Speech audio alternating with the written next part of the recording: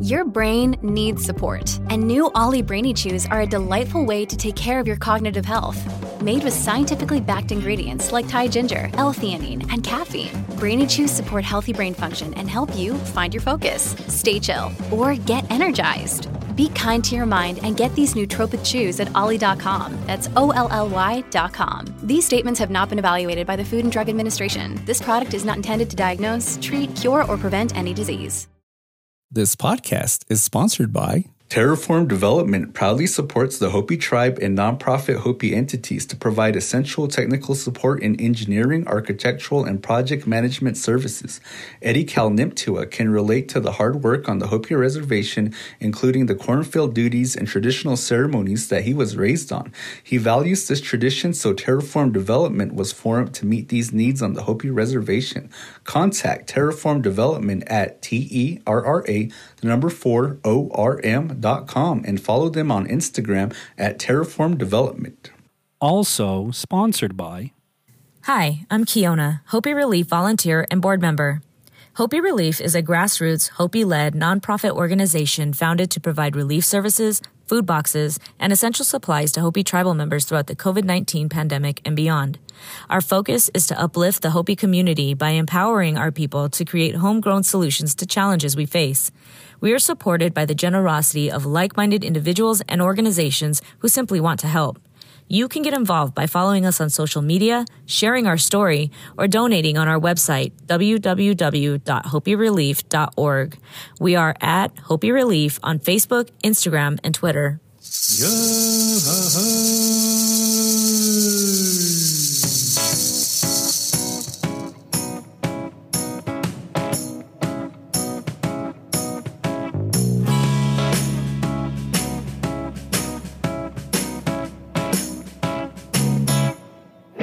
You are now listening to the Carl and J-Man Save the World podcast. I'm your host, the 5-star, 5-diamond chef, and the godfather of Hopi podcasting, J-Man.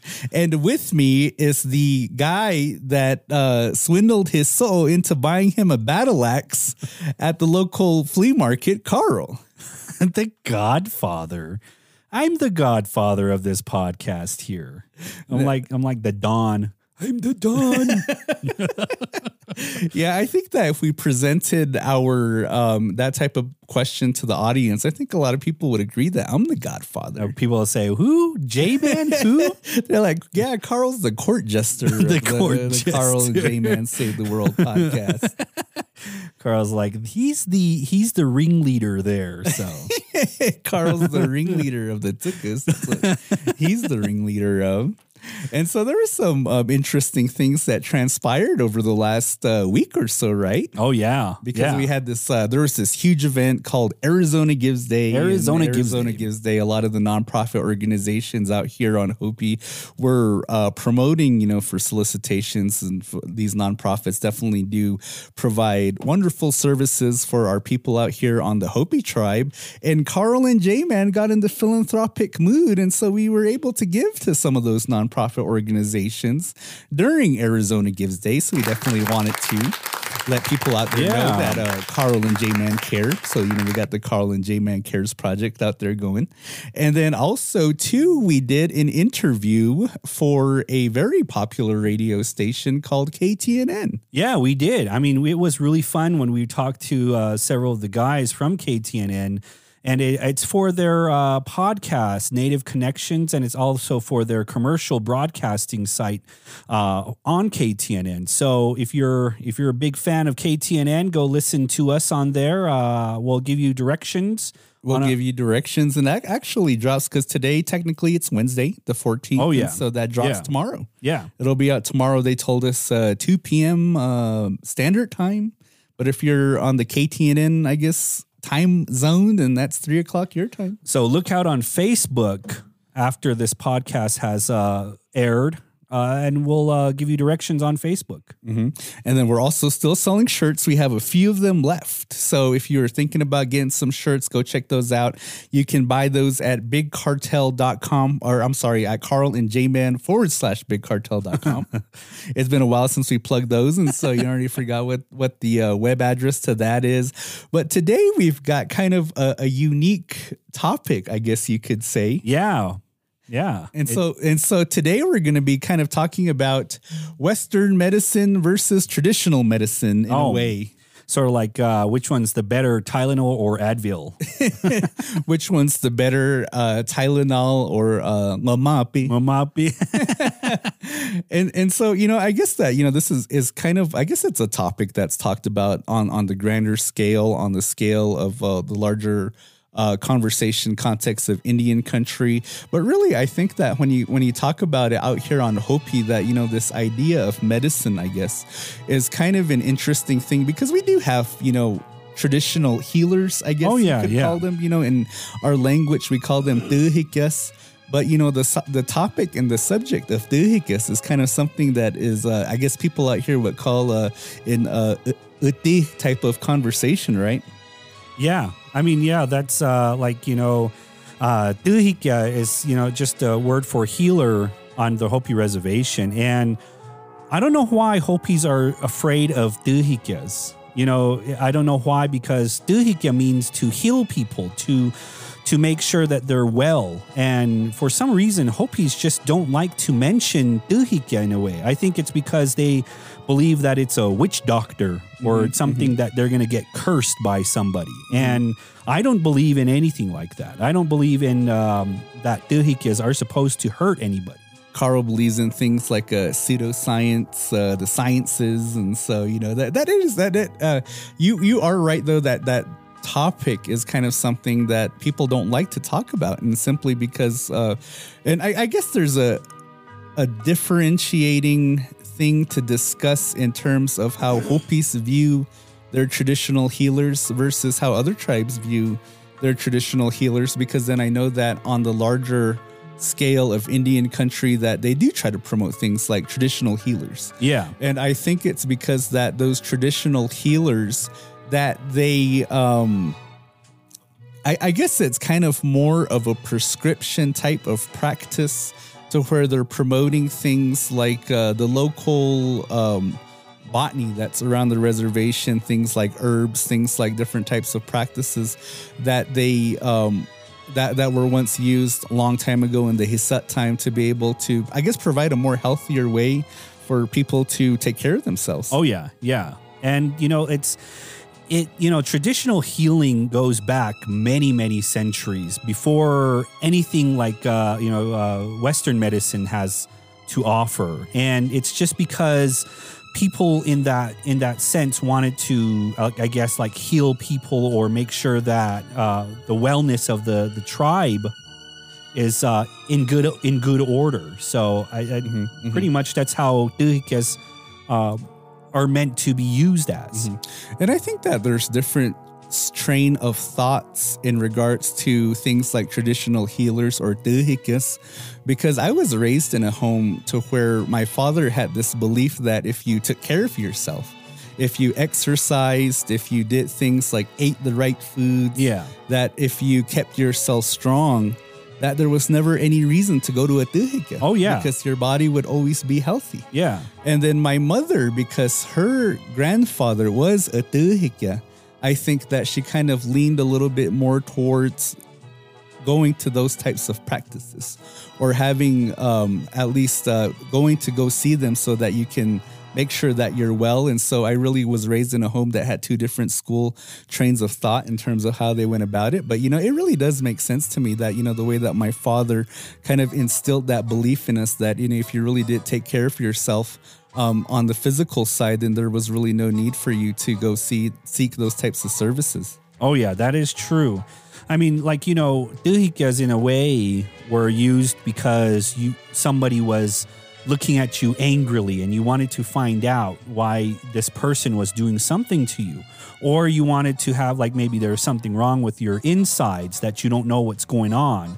And, there's I guess there is a sort of like a difference between bone doctors and traditional healers. And I think too also like there's some contexts too that we didn't really discuss in regards to Tuhikas, because you mentioned a little bit as to why people out here don't really like to talk about him, and it is something that I don't talk about either with folks that I'm not comfortable with. And so like if you and I were to have a private conversation, and we've had these conversations before, then I would share more about my opinions and share kind of more about what my beliefs are.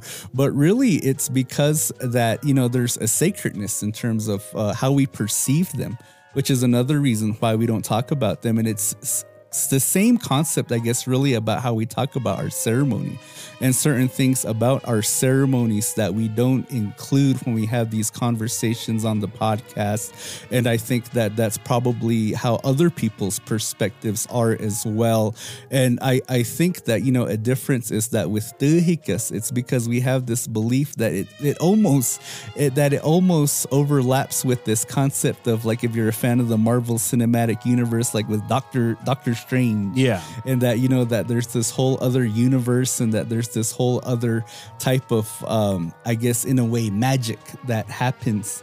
But it's kind of a difficult thing to talk about, to where you actually discuss it in a way where there's validity behind it, at least in the way how we think of what validity is. Because then, now we live in this day and age to where if you can't see it, then I'm not going to believe it. But Hopi's, the concept of Hopi, especially how we perceive our ceremony, how we perceive our world, that there's a lot of concepts of things that we don't see, but yet we still believe that they exist. Oh yeah, yeah. Just the same way as like, we don't see Santa Claus, but yet we still believe in Santa Claus, and Hopi's love Santa Claus for some reason. My favorite one is I think it was like a Santa Claus movie where the father was telling his son that I just can't believe something if I haven't seen it in my life. So the son responds to him and he says, well, have you ever seen $1 million before? And the father was like, no. But $1 million exists, right? And he's like, yeah. And so sometimes it really does take us to go back to the youth minds to really think of these things. But that really is kind of the context, and I guess in terms of our traditional healers. Yeah. And but I guess kind of sharing some experiences from your childhood or even your adulthoods. What are some concepts of traditional medicine that you've that you've seen being administered or taken that you're willing to share? I mean, like, we've all been to Tuhikas as children, one or another. And it's because maybe your mom has thought that, there's something wrong with you. And sometimes your mom doesn't want to pay a hefty bill at the local IHS, and then just taking to traditional medicine. No one pays a hefty bill at IHS. That's why we go to IHS, Carl. They don't charge you like they charge me? No. So I must be the only one getting charged then. I don't think you got charged. But anyway, the concept of that. I know who you work for, Carl. I know you didn't get charged. But the whole concept of it is that, we wanted to keep that tradition strong of like Tuhikas in a way. That there's something that maybe Western medicine does not offer or does not see, like there, that movie, what was it with Tim Allen? Remember the Jungle to Jungle? I've heard of the movie. Yeah, Jungle to Jungle, where Tim Allen goes and says that he's like to this shaman, the shaman, the medicine man, the witch doctor, and he talks about like he's going to go on this great journey, and it's something that he knows that what Tim Allen's going to do at the end, and Tim Allen's like oh, you know what, I'm just I don't believe in this hocus pocus kind of deal like that. And sure enough, I guess that's that same concept of like believing in something that maybe Western medicine cannot figure out. And so that's the reason why most Hopis opt to go into like to the IHS. Yeah, to IHS, or maybe even to like the Tuhika in a way. So And, you know, it is, when I think about, like, I guess my experiences when I think about being young, that, you know, some of those medicines that we used to take from our own culture was, a lot of it came from the juniper tree. Oh, yeah. And so you think about, in Hopi, what is the word for juniper in Hopi? Momapi, I think that's specifically for the branches. but that's just Momaptsuki. Yeah, something like that. Yeah. We'll figure it out. But, you know, they would take like the branches from the trees, and then you boil them, and then you would drink whatever concoction comes from the boiled water, or you would smoke. You would burn the leaves of the tree, and then those would be used too. Or you would also usage of the root. From the tree was also used too. And so those are some things that I remember, and it kind of makes me laugh because I didn't know this until I got very much older. But when you hear about Hopis or even Navajos, I think this is one of their practices too. When you hear about them talking about burning cedar, you're not burning cedar, you're burning juniper. Because I learned that there are actually no cedar trees that exist in our forests out here in Arizona. And so, you know, that's kind of this big misconception that, you know, the trees out here on the reservation are juniper trees. Really? Yeah. I didn't know that too. I found that out when they did that extreme home makeover for Lori Paez-Tiwenipu's parents. Yeah. Because they were out in Tuba, and, you know, the guy, he's a master carpenter. And so he was the one that told the family, you know, that hey, there's no cedar trees here in Arizona. And so what you guys burn is actually juniper. So a white guy told us that we're wrong? Took a bahana to tell us that we were wrong about, you know, our labels for our own medicines. So... You know that Pepto-Bismol that you drink all the time? That's not Pepto-Bismol. That doesn't really cure anything. What you think is being cured. But anyway, you know, the whole idea between Western medicine and traditional medicine is always in that kind of constant battle that the latter always kind of wins pretty much.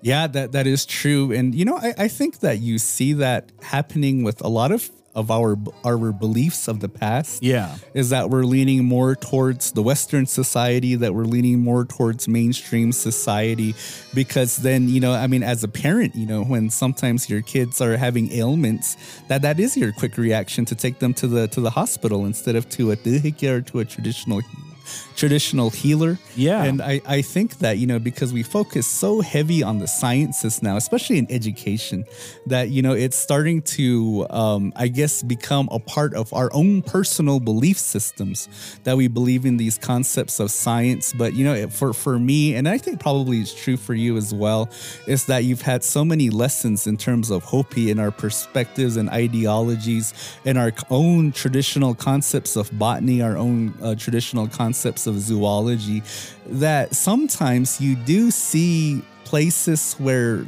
this Hopi belief system, especially when it comes to things like our actual physical environment, when it comes to plants, when it comes to animals, when it comes to the land itself, that our belief system about what that is within our own world is further advanced than the white man's science. Oh, yeah. But yet, you know, we tend to lean heavily on the white man's science for some reason. Exactly. And those are actually good points to that. We're going to go ahead and take a quick break here. Strong Ones. Every Strong One's design has a story and a unique meaning. They create designs to celebrate traditions of running and uplift Native cultures across the globe. They also partner with local artists on special projects in hopes to expose talent and creativity of Hopi people. Strong Ones are often referred to as Hohongvit in the Hopi language. They can be found at hohongvit.com. That's HOHONGVIT.com. And we're back. And also, we forgot to mention at the beginning of the episode that we have a special guest today. Yeah, we do. We have a special guest today, and I'm really excited for bringing her on. She's actually somebody that was born and raised out here on the Hopi Reservation and decided to become a physician. Oh, yeah. And so I'd like to bring onto the podcast Dr. Perline Kapiktuita Tamosi. Good morning. Morning. Good morning. See, I told you that's a morning show. For those of you that might not understand the Hopi language, Perlene's Hopi name is doesn't know how to make biki. So that's what that kapik. She knows how to make biki. No, but Dr. Tomosi is my clan sister, and so we kind of talked about that dynamic a lot, about how we tease each other. But teasing aside, I'm very happy that she agreed to be on here, and very proud of the journey that she made. So, Perlene, welcome to the podcast. Thank you. Thank you for having me. I just want to say anything that J-Man says today is a complete lie about me, unless it's good stuff. I agree too. So, and so, Perlene, if you can, I guess, kind of just introduce yourself to the listeners, and I guess kind of just share a little bit about your experiences growing up here on the reservation, and kind of, I guess, give us a little bit of insight as to why you chose this career to go into medicine. Sure. Well, of course, to start off, Nukukus Manayan Hopi Matiwa, Nukpakiwangwa, and Uncle.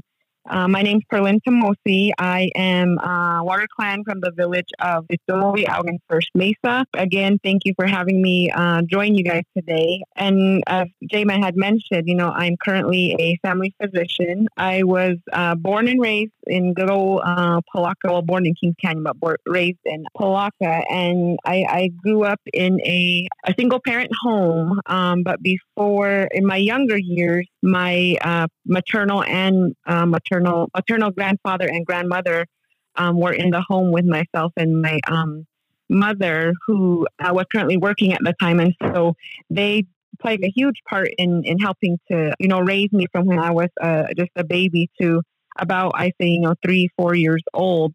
But as young as I was, I remember a lot of being with them, day in and day out. And unfortunately, when I was younger, my grandmother was diagnosed with stage 4 terminal breast cancer. Wow. And so a lot of my last, months and days with her were spent with the field health nurses, making home visits to our home, because, it got to the point where she was bedridden and, on oxygen and, just kind of all those end of life care things going on in our home. And so from that young age, I was exposed to kind of this whole, Western medicine part of things. And, at that young age, I didn't understand a lot of what was going on. But, looking back at it, it just always intrigued me, why, different medications she was having to take, the whole oxygen, all of that. It just always intrigued me, why are you doing this to, my sister, why does she need this, why does she need that? And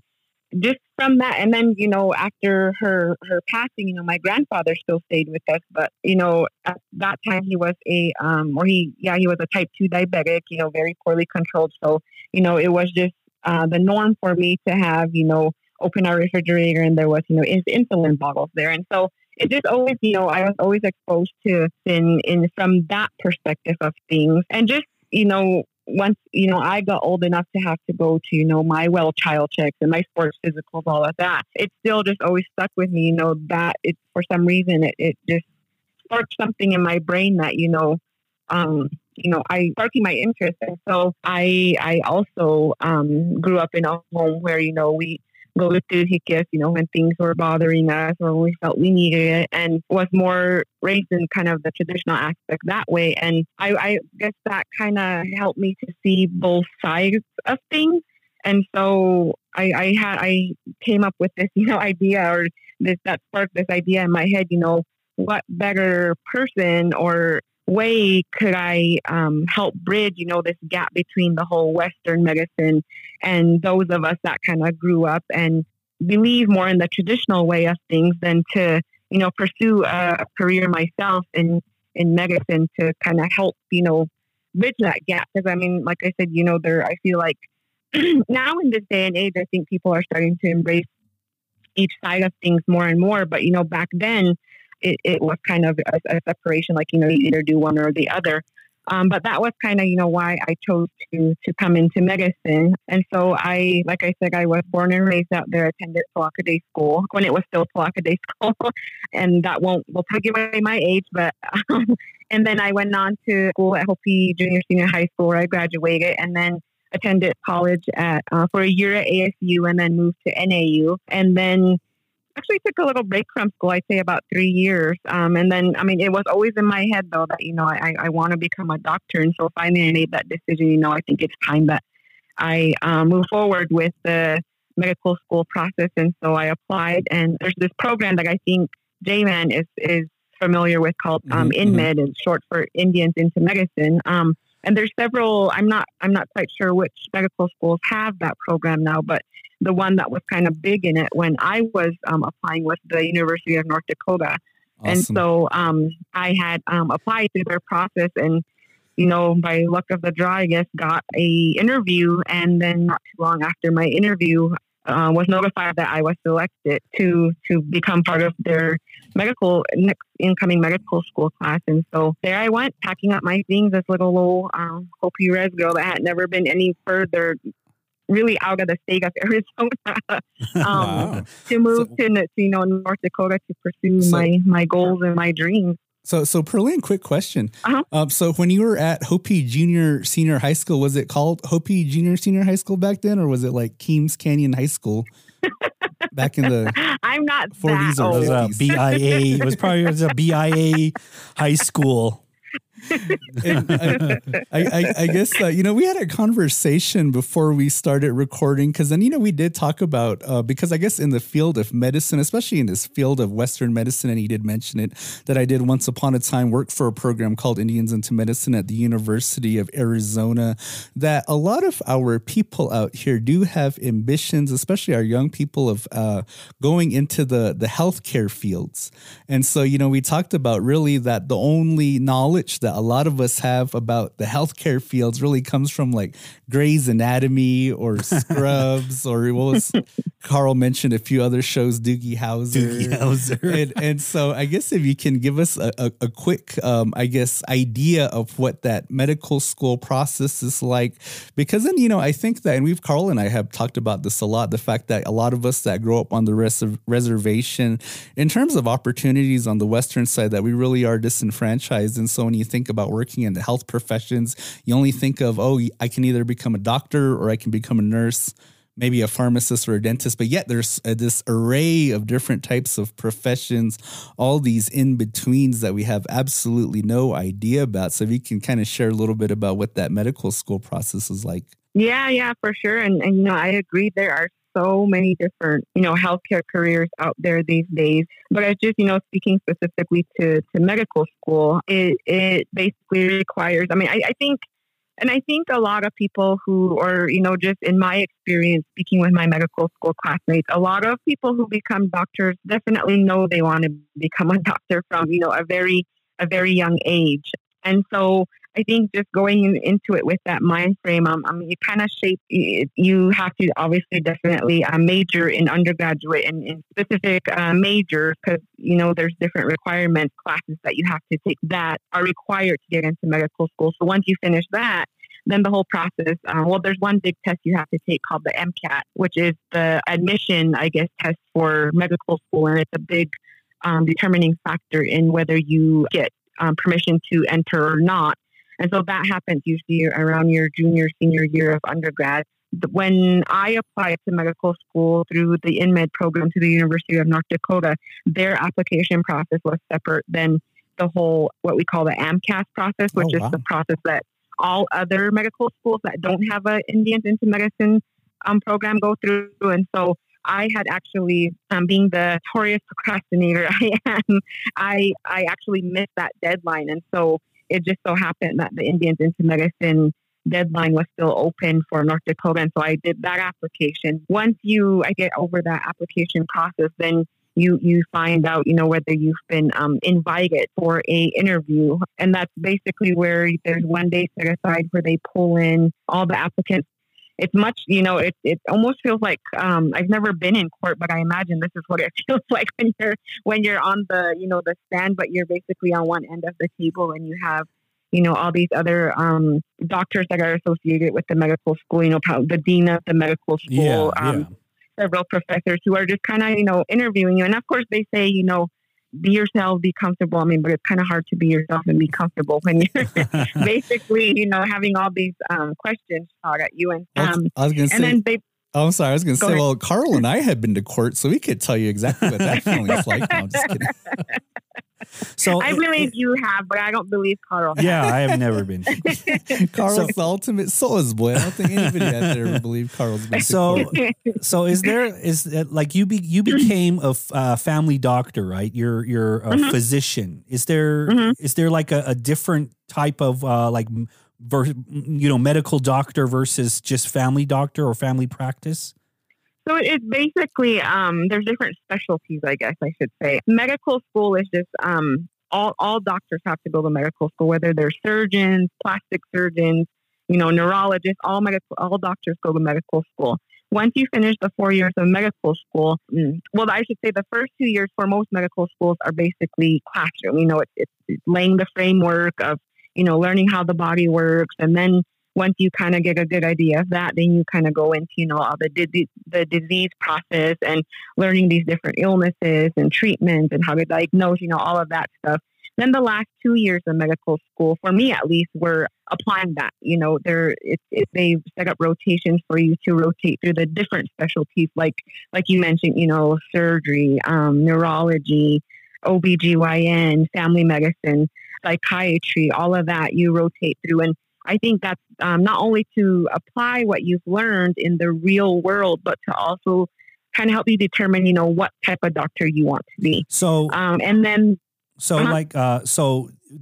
was that your first choice, the family doctor? Was that or family physician? Was that like your first choice? It actually wasn't. I really wanted to become an OBGYN. That was what I really had thought I wanted to do. And I think that's probably because I just had awesome preceptors when I did my OBGYN rotation. But the thing that, I think family medicine was definitely a close second, but I think what turned the tables for me was when the OBGYNs, go in. I really like delivering babies, but once, you deliver the baby, your job is kind of done. And then the other, whether it be a pediatrician or a family physician kind of steps in and then takes over the care, of the new baby. And then once the mom follows up, usually it's either with the OBGYN or her family physician. And so I wanted to follow the baby. I wanted to watch that. I mean, because how neat would it be to deliver a baby and then watch that baby grow up, into adulthood and still be able to take care of them. And so that was the turning point for me, was that, I want to become a family physician so that I could. And a family physician is exactly what it's been said, is you take care of the family, from infants all the way to, geriatrics. We should ask Solo that question about what does it feel like to deliver a baby and then watch that baby grow up and still take care of that baby into adulthood. So we'll have to get Solo Onse on the pod to ask that. Solo thinks I'm cool, so you know what, you can. I think that there's so much to talk about, especially in the field of medicine, in the field of health, because there was a comment that I did want to make, especially in regards to like medical school. Because I think that a lot of the underrepresented people that work within medical schools or students that are trying to get into medical schools, that there's this huge argument that medical schools, especially the admissions process, really were built to serve our particular population. Because then, I think one thing that you mentioned, that you didn't mention, Perlene, in terms of applying for medical school, that it does cost, because then if you get interviews at medical schools in different parts of the country, that it involves traveling and then, having to buy things like suits and, the proper attire when you're doing the interviews for the medical school. And so, I think that there could probably be a huge conversation around that, a huge conversation around something that, your favorite academic podcasts like to reference as as institutionalized racism. But one of the things that I definitely wanted to talk about, though, today was, I guess, our contemporary state of our Native people. And that, unfortunately, that if you're somebody that's familiar with this, that Native people have high rates of almost everything that you could have high rates of in regards to bad health, high rates of diabetes, high rates of high cholesterol, high rates of things like heart disease, alcoholism, and etc. And so, out to Carl and Perline, why do you think that the reason why a lot of us are unhealthy these days? Well, for me, I think that everybody likes pickles out here for some reason. Pickles and hot Cheetos in that same combination. It's together, yeah. Yeah. And then even before pre-COVID, during our tikivas, during our dances, you'd have the Piccadilly sellers. The snow cones are sellers. The snow cone sellers. And I think it's because of Western influences that are so strong in our culture. We have during Tikives, you'll have on the outskirts, you'll have like people selling burritos and burgers and hot dogs and stuff like that. And or snow cones. And those are the types of things that are not traditional or associated with like the traditional ceremonies that we have. And when you think about ceremonies, you're thinking about something simple, like, nukwivi and bikami and biki, those are the things that are simple enough for you to eat. But yet we consume a lot of the Western society stuff. And that's what contributes a lot to our understanding that tikives are meant for like food, that it's in the grand part of everything. So I think I think even going back further than that, growing up when, like I said, I grew up a lot with my grandparents. I always remember, getting commodity food boxes. Yeah. And it was always things, that weren't the healthiest, the big old block of cheese and the huge can of peanut butter, all of that stuff. And I think, we definitely do have a lot of, Western influence. And then also, I honestly don't say a lot of us can truly say we are, traditional anymore. And I mean that in that, back then when, the men were going to their fields to plant, they had to walk there, they had to run there. Whereas in these days, I know J-Man just jumps in his car and heads down to his field and doesn't, or if he even has a field. I fly to my field. No, how I get there. He virtual plants now, so yeah. I believe that. And so I think we just don't have that. We have a lot of the Western influence as far as what we're consuming, and then we're just not as active, and because we're spoiled. We've kind of come into this day and age where we're not required to move and lift things and all of that as back then when they had no choice. That was just how they lived. Mm-hmm. So if a doctor says don't lift heavy objects, do you listen to the doctor or you listen to the Hopi side? I think you listen to your body. That's what I always tell my patients. I think the other thing too, is that the fact that we are living unhealthy now, and the fact that a lot of us that we're not really doing anything about it, because Carl and I, we've had these conversations often that we know that we eat unhealthy, we know that we need to exercise more, but it's something that we don't do. And I think that this is probably something that's very true with men, is that we have no concept of what do they call it, I guess taking care of yourself before there's actually a problem. And so, most of us, like if there's something wrong with us, we're not going to go to the hospital until, absolutely can't walk anymore. Yeah, like we're dying and stuff like that. And it's like, I'll maybe go to the hospital. You're like, oh, what's this weird lump on my neck? Well, I'll take care of it when it starts hurting. In about 30 years or so. Yeah. And so I guess Perline, from your experiences working in the hospital, being a family physician, is that something that you see often, especially with Native folks? Oh, for sure. And like you said, the males are definitely, more notorious at that than the females. But again, I think, it kind of goes back to, males are, have this, sense of pride in them, this masculinity, and to have to admit that, they're hurting or something's wrong or they don't feel right, goes against that. And so I think that's where a lot of, I can tell you countless stories of, one time I was working in the ER and this old, the man came in and his basically half of his foot was gangrenous. It was black, but he said, well, I have sheep to herd and I have water to haul and, I can't, I had no time basically to pay attention to my foot that's basically dying. And, unfortunately had to end up having, I want to say probably a below the knee amputation. But, oh, wow. Man. Yeah, we see that all the time. And so that's definitely a struggle that I think a lot of us physicians, especially when it comes to Native Americans, definitely deal with, on a daily basis. And then the other conversation too that I wanted to have was because we talked about it at the beginning when we set up this episode that as kids that, the place that we went to, if we weren't going to Tehike to get our treatment was to this place that, the notorious Indian Health Services, IHS.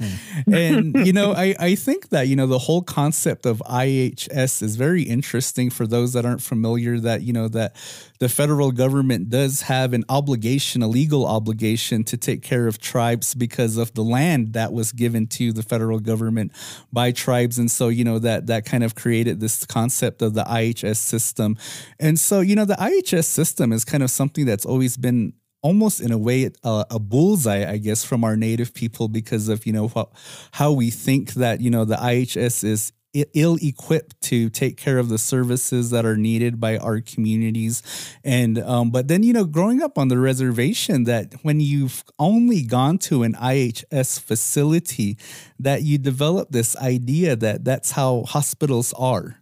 That it's not until you see other type of health facilities off the reservation, because I remember that my father had some treatment that needed to be done at a hospital in, I think it was like Surprise, Arizona or something like that. Yeah. And he went there and he had to stay overnight. And man, I was so impressed by their hospital. Really? Because then, the room that he had to stay in, it was almost like a hotel room.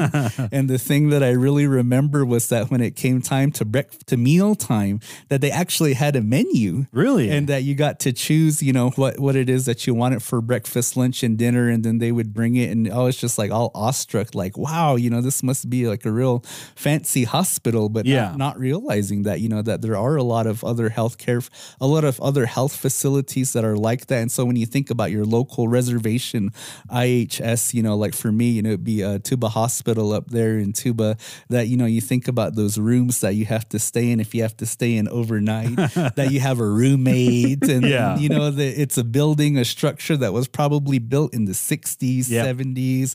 And, back in my day, I actually used to work there in the hospital and I used to work in the kitchen.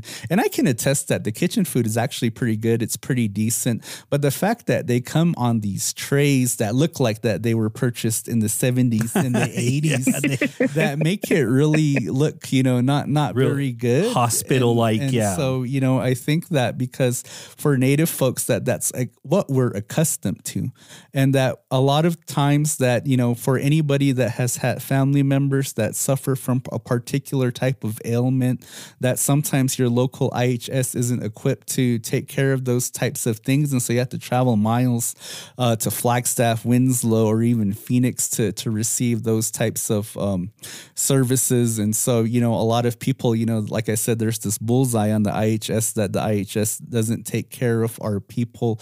But I heard a really good quote from a Native physician. His name's Dr. Donald Warren, in explaining the whole IHS system. And he basically described it as if you think of IHS as a vehicle, and that vehicle, in order for it to get from point A to point B, it needs X amount of gas in order to drive from point A to point B.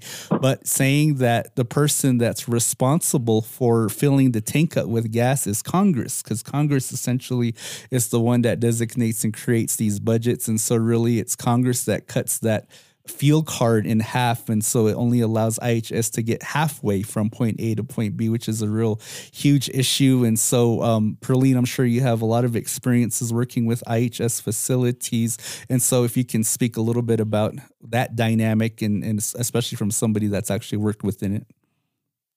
Yeah, for sure. And like, you know, we had mentioned, you know, I grew up in that, you know, that IHS system. And, you know, back then it's when the Kings Canyon IHS was still there and standing. And so, you know, as a kid, I remember, you know, going in and waiting for hours and hours and to have, you know, a 1 minute visit with a doctor who barely looked at you. And, you know, like I said, a lot of the time back then it was, you know, my grandparents taking me in. And, you know, a lot of our grandparents, you know, speak mainly Hopi. And so to have a doctor, you know, kind of roll their eyes at you because, you know, your grandparents are speaking a language they don't understand and not fully understanding what's going on with you. So, you know, of course you get, you know, suboptimal care. And so, like I said, I think that's a lot of the framework as to why I decided to become a doctor, and probably a lot of the new, younger up and coming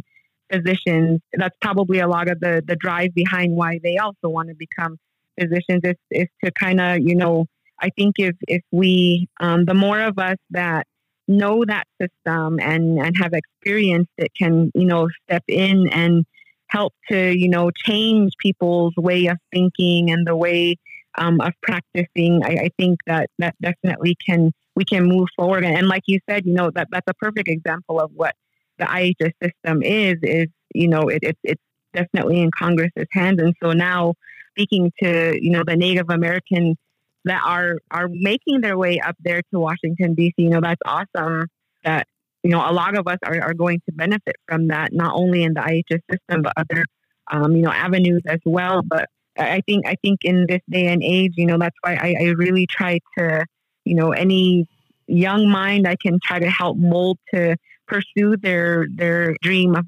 going into healthcare, whether it be, you know, like you said, a physician, dentist, you know, x-ray technician, pharmacist, anything. I think the more of us that kind of infiltrate those IHS systems, you know, we can kind of help to change that for the better. And then, you know, we come in with a different mind frame, you know, we knowing both sides of the traditional part of it and the Western part of it. I think a lot of us younger providers definitely practice in a different way than, you know, I guess your old. Western, I guess when Western you think of a doctor, you know, you think of a doctor. I, in my mind, think of, you know, this old, you know, 60, 70-year-old Pahana man, you know, coming in. But, you know, these days, you know, you definitely, and I hear it all the time, you know, I'll walk into a visit and, you know, people's eyes basically pop out of their head, you know, you're the doctor. And so I think it's definitely awesome that we have a lot more Native Americans who are becoming interested in the health sphere, because we definitely, you know, need it to help bridge that gap. And I think once we get to that point, we will see a lot more of people utilizing IHS and, you know, not one. Because if you think about it, I know when I was smaller, I was scared to go to IHS, you know. There was almost that fear there of, you know, of what are they going to do to me. But hopefully, like I said, we can kind of help turn that around and not make it such a scary or bad experience anymore. Thought like that. Sure. Yeah. So, yeah. Well, you know, when I think of physicians, I think of somebody attractive like a Christina Yang or April Kepner, you know, and I've already expressed these opinions to the Res Famous wife, so I'm not afraid of Demi sleeping Moore on the couch. So before we go, is there anything that you would like to say for like inspiring people, youngsters that want to pursue a career in a medical field? Is there anything that you want to say to them? Just, you know, I've always said this. I think I grew up, you know, like I said, super poor, single parent home. Once my grandparents were gone, you know, I didn't have the best upbringing, you know, was exposed at a young age to things that kids probably shouldn't be exposed to, you know, alcoholism, domestic violence, you know, all of that stuff. And so I'm probably the prime example of when they say, you know, born to fail, but, you know, we're built to succeed because we come from strong roots being Native Americans, you know, everything that has been put in front of us have always, have basically been to destroy us. But, we're still here. We're still thriving. We're still growing. And so I think Native American kids and young adults are definitely, we have it in us to stick it out. Medical school and residency can definitely be a scary, intimidating thought to think of. But I mean, I've always said that, if I can do it, anybody can. I didn't have a doctor in my family to look up to, or really anybody in the health field, that could kind of give me advice. But I think if you're driven and you want to become better and bring this back to my home, or, to Native American lands, what I learned to help us forward and become stronger in this, I think definitely anybody that has a small little spark in them, run with it, and they can do it. If I can do it, anybody can. Perfect. All right. Well, thank you for joining us today, because, without your knowledge in the medical field, I mean, we're just basically learning from Doogie Howser and House, pretty much. Christina Yang. Christina Yang. All right. Well, thank you for joining us. Yeah, Thank you for having me. Thank you, Perline. Definitely, give a big shout out to you for, accomplishing something that I know is very difficult to do. And so, big shout out to you. Big shout out to your husband, to Satani Stu, man with the iron stomach, to be able to, for his bono to consume all of that burnt food. So, big shouts out to him. And then also, too, I'd like to give a special shout out to one of our young fans who's having a birthday coming up soon. So a big happy birthday to Bahomia Holmes out there. One of our little listeners out there. And so his request was for Carl and J-Man to be at his birthday party. So we'll see what happens. Carl and J-Man at a birthday party. We're like the Ghostbusters, remember? Where we saved the world and they were like destined to just be doing birthday parties. When we hit hard times, that's what we can do, birthday parties. Like $10 and we get $5 each. But happy birthday to you guys, or happy birthday to you especially. So, and if you do have birthday parties and you want to have a special request, give us a shout out. I mean, we're slide into our DMs. Yeah, slide into our DMs, and we won't turn you down. And so, thank you all for out there again for listening to us. This is episode 9 of season 4. So next week's episode, season 10, will be our season finale. Oh, yeah. We take our little break, our little hiatus, but definitely we'll be pushing out more content through our YouTube channel. We're going to continue with the Cooking with J-Man episodes and a couple of other special episodes that we hope you all enjoy. Oh, yeah, exactly. And if you want to become a donor, please go to anchor.fm/CJ podcast to make a donation and to listen to our past episodes. Or if you want to donate $1, just go to buymeacoffee.com/CJ podcast and donate $1 or give us whatever you want. And then you can follow us on our social medias at Carl and J-Man on Facebook, Instagram, and Twitter. If you're listening to this on YouTube, don't forget to hit that subscribe button. Our goal is to reach 100,000 subscribers. That way we can get the special YouTube plaque that they sent to you. In last episode, I think I mentioned, we're getting a little bit closer, but we're only about 999,800 subscribers away. Exactly. All right. Well, thank you for listening to Carl and J-Man Save the World podcast. My name is Carl, and this is my best friend, J-Man. So long. What?